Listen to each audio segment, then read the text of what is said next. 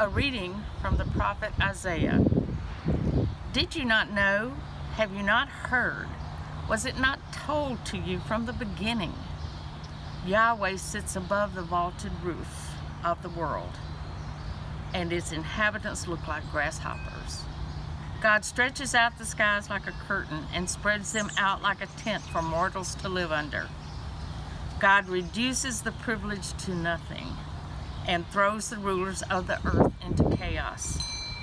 No sooner are they planted, no sooner are they sown, no sooner do they take root on earth than God blows on them and they wither. And a storm wind sweeps them away like chaff. To whom can you liken me? Who is my equal? Says the Holy One. Lift up your eyes and ask yourself, who made these stars? If not the one who drills them like an army, calling each by name. Because God is so great in strength, so mighty in power, not a single one is missing. How can you say, tribe of Leah and Rachel and Jacob, my destiny is hidden from Yahweh. My rights are ignored by my God. Do you not know? Have you not heard? Yahweh is the everlasting God, the creator of the ends of the earth. This God does not faint or grow weary, with a depth of understanding that is unsearchable. God gives strength to the weary and empowers the powerless. Young women may grow tired and weary. Young men may stumble and fall. But those who wait for Yahweh find a renewed power. They soar on eagle's wings. They run and don't get weary. They walk and never tire. This is one of our sacred writings. Thanks be to God.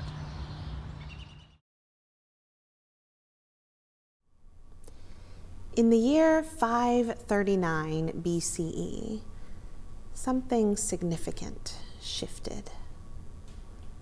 2 generations before, the prophet Jeremiah had proclaimed to the people of God that their exile was not going to be a quick detour.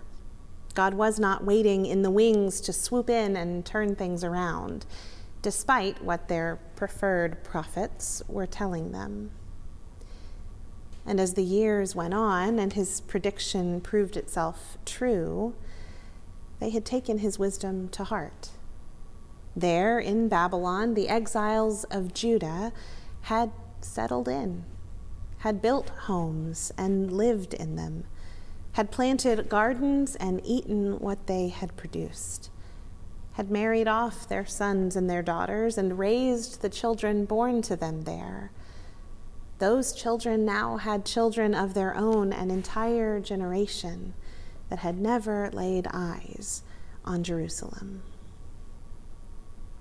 Some of them never would, living out their lives in the great city of Babylon, the capital and cultural crossroads of the farthest reaches of the empire. Their eyes had been opened to the broadness of the world. What felt like a tremendous loss to their parents was for them just the way things were. They felt no need to return to a city whose significance for them lay only in the past. Instead of resenting their surroundings, they grew up accepting that, of course, the God their parents had known in Jerusalem was a God they could still know in Babylon or wherever else they might go. And truly, they thought, wasn't that the way it had always been? Perhaps this is the broadness of perspective that was in the mind of the prophet, writing in the tradition of Isaiah when he meditated in Isaiah 40 on the splendor and majesty of a God who stretches out the skies like a curtain, who spreads out the canopy of clouds like a tent under which mere mortals can make their dwelling. Did you not know? Have you not heard? Was it not told you from the beginning? Yahweh sits above the vaulted roof of the world, and its inhabitants look like grasshoppers. Lift up your eyes and ask yourself, who made these stars, if not the one who drills them like an army, calling each one by name? This youthful generation knew themselves not as Judeans, but as Babylonian Jews. They had begun to understand themselves as being of mixed heritage. And in that broadening, they had come to know something of the truth of God, a God who could not be contained or claimed, and certainly never limited to one building, one homeland. But there were many who still longed for home.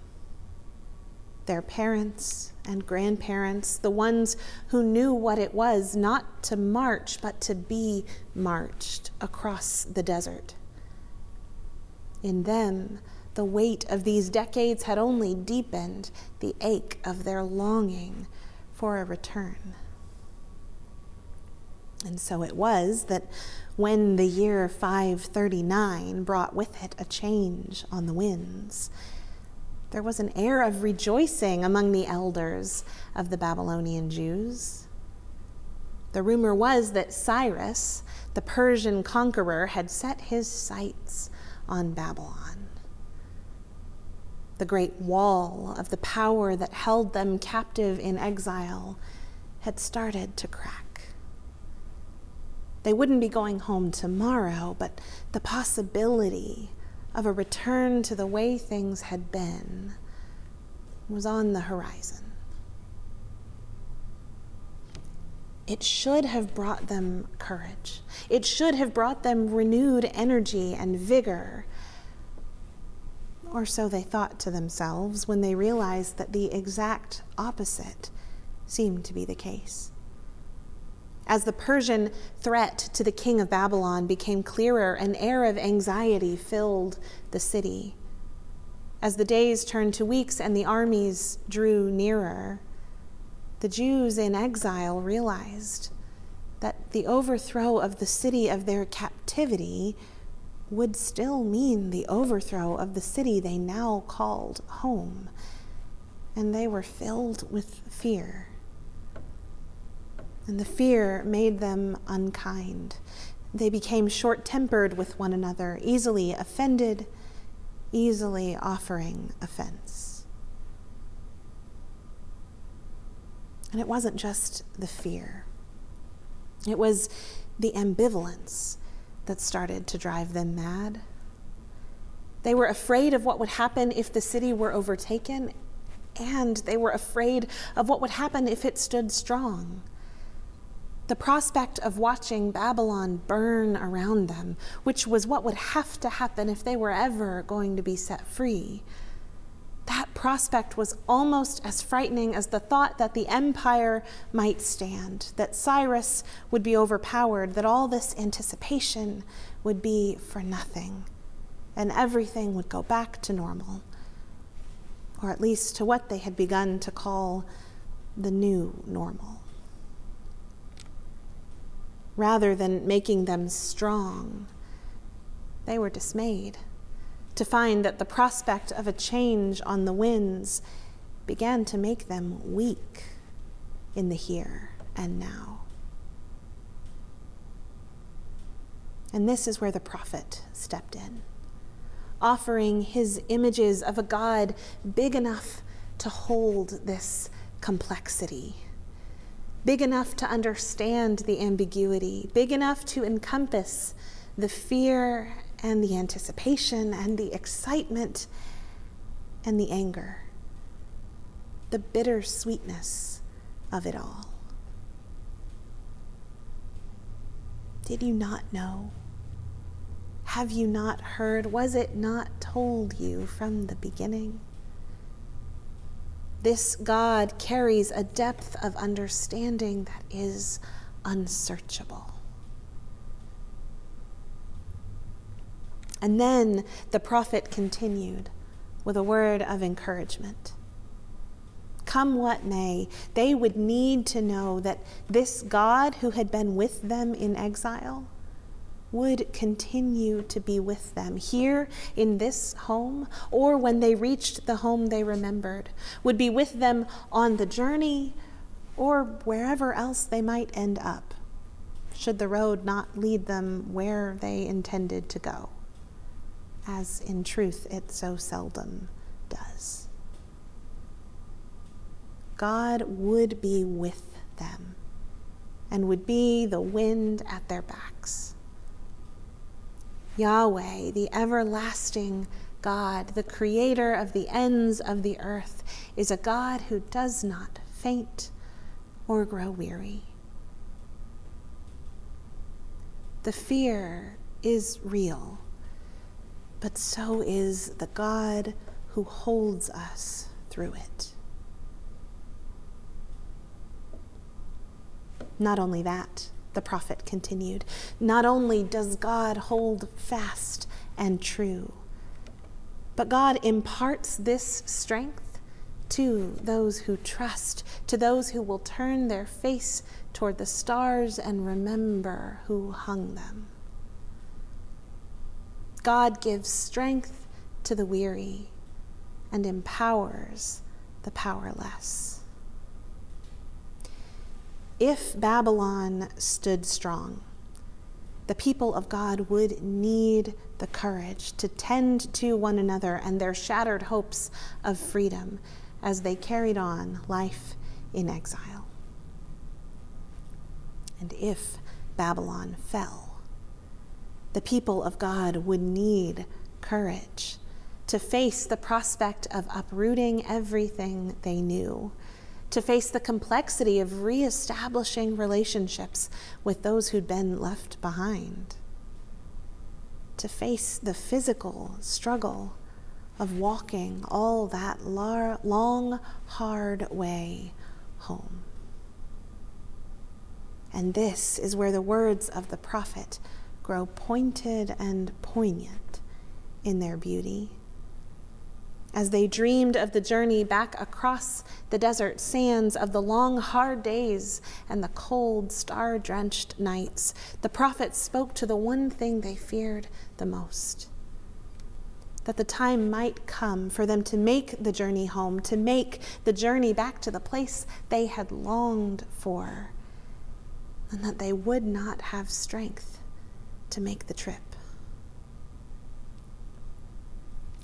To that fear, the prophet had one thing to offer: faith. A faith in something greater, something that they could put their trust in even when physical strength gave out. Even your young women may grow tired and weary, he wrote. Young men may stumble and fall. But those who wait for Yahweh find a renewed power. They will soar on eagle's wings. They will run and not grow weary. They will walk and never tire.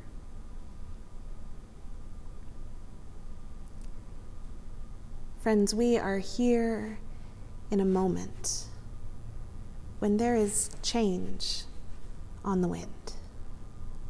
There's hope in the air of something different down the road, not quite here, still to come, close enough to give us a glimpse and to cause us to grow anxious with the way things are.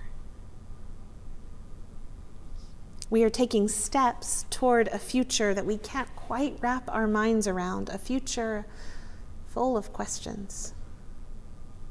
Will it be like it was? Could it ever be again? And if not, what does that mean? May we, like the ancient people of God, take heart in the knowledge that the one who smooths the canopy of the skies out like a bedspread like a tablecloth, like a tent cast wide enough to gather us all inside. That this one holds us each close. And may that knowledge make us more kind in these anxious days. May it embolden us in our love for one another. May it give us the courage to practice seeking understanding, even when we can't see how to get there. Even youths grow tired and weary. Even the young stumble and fall. But those who wait for Yahweh will find a renewed power. They will soar on eagle's wings. They will run and not grow weary. They will walk and never tire. May it be so. Amen.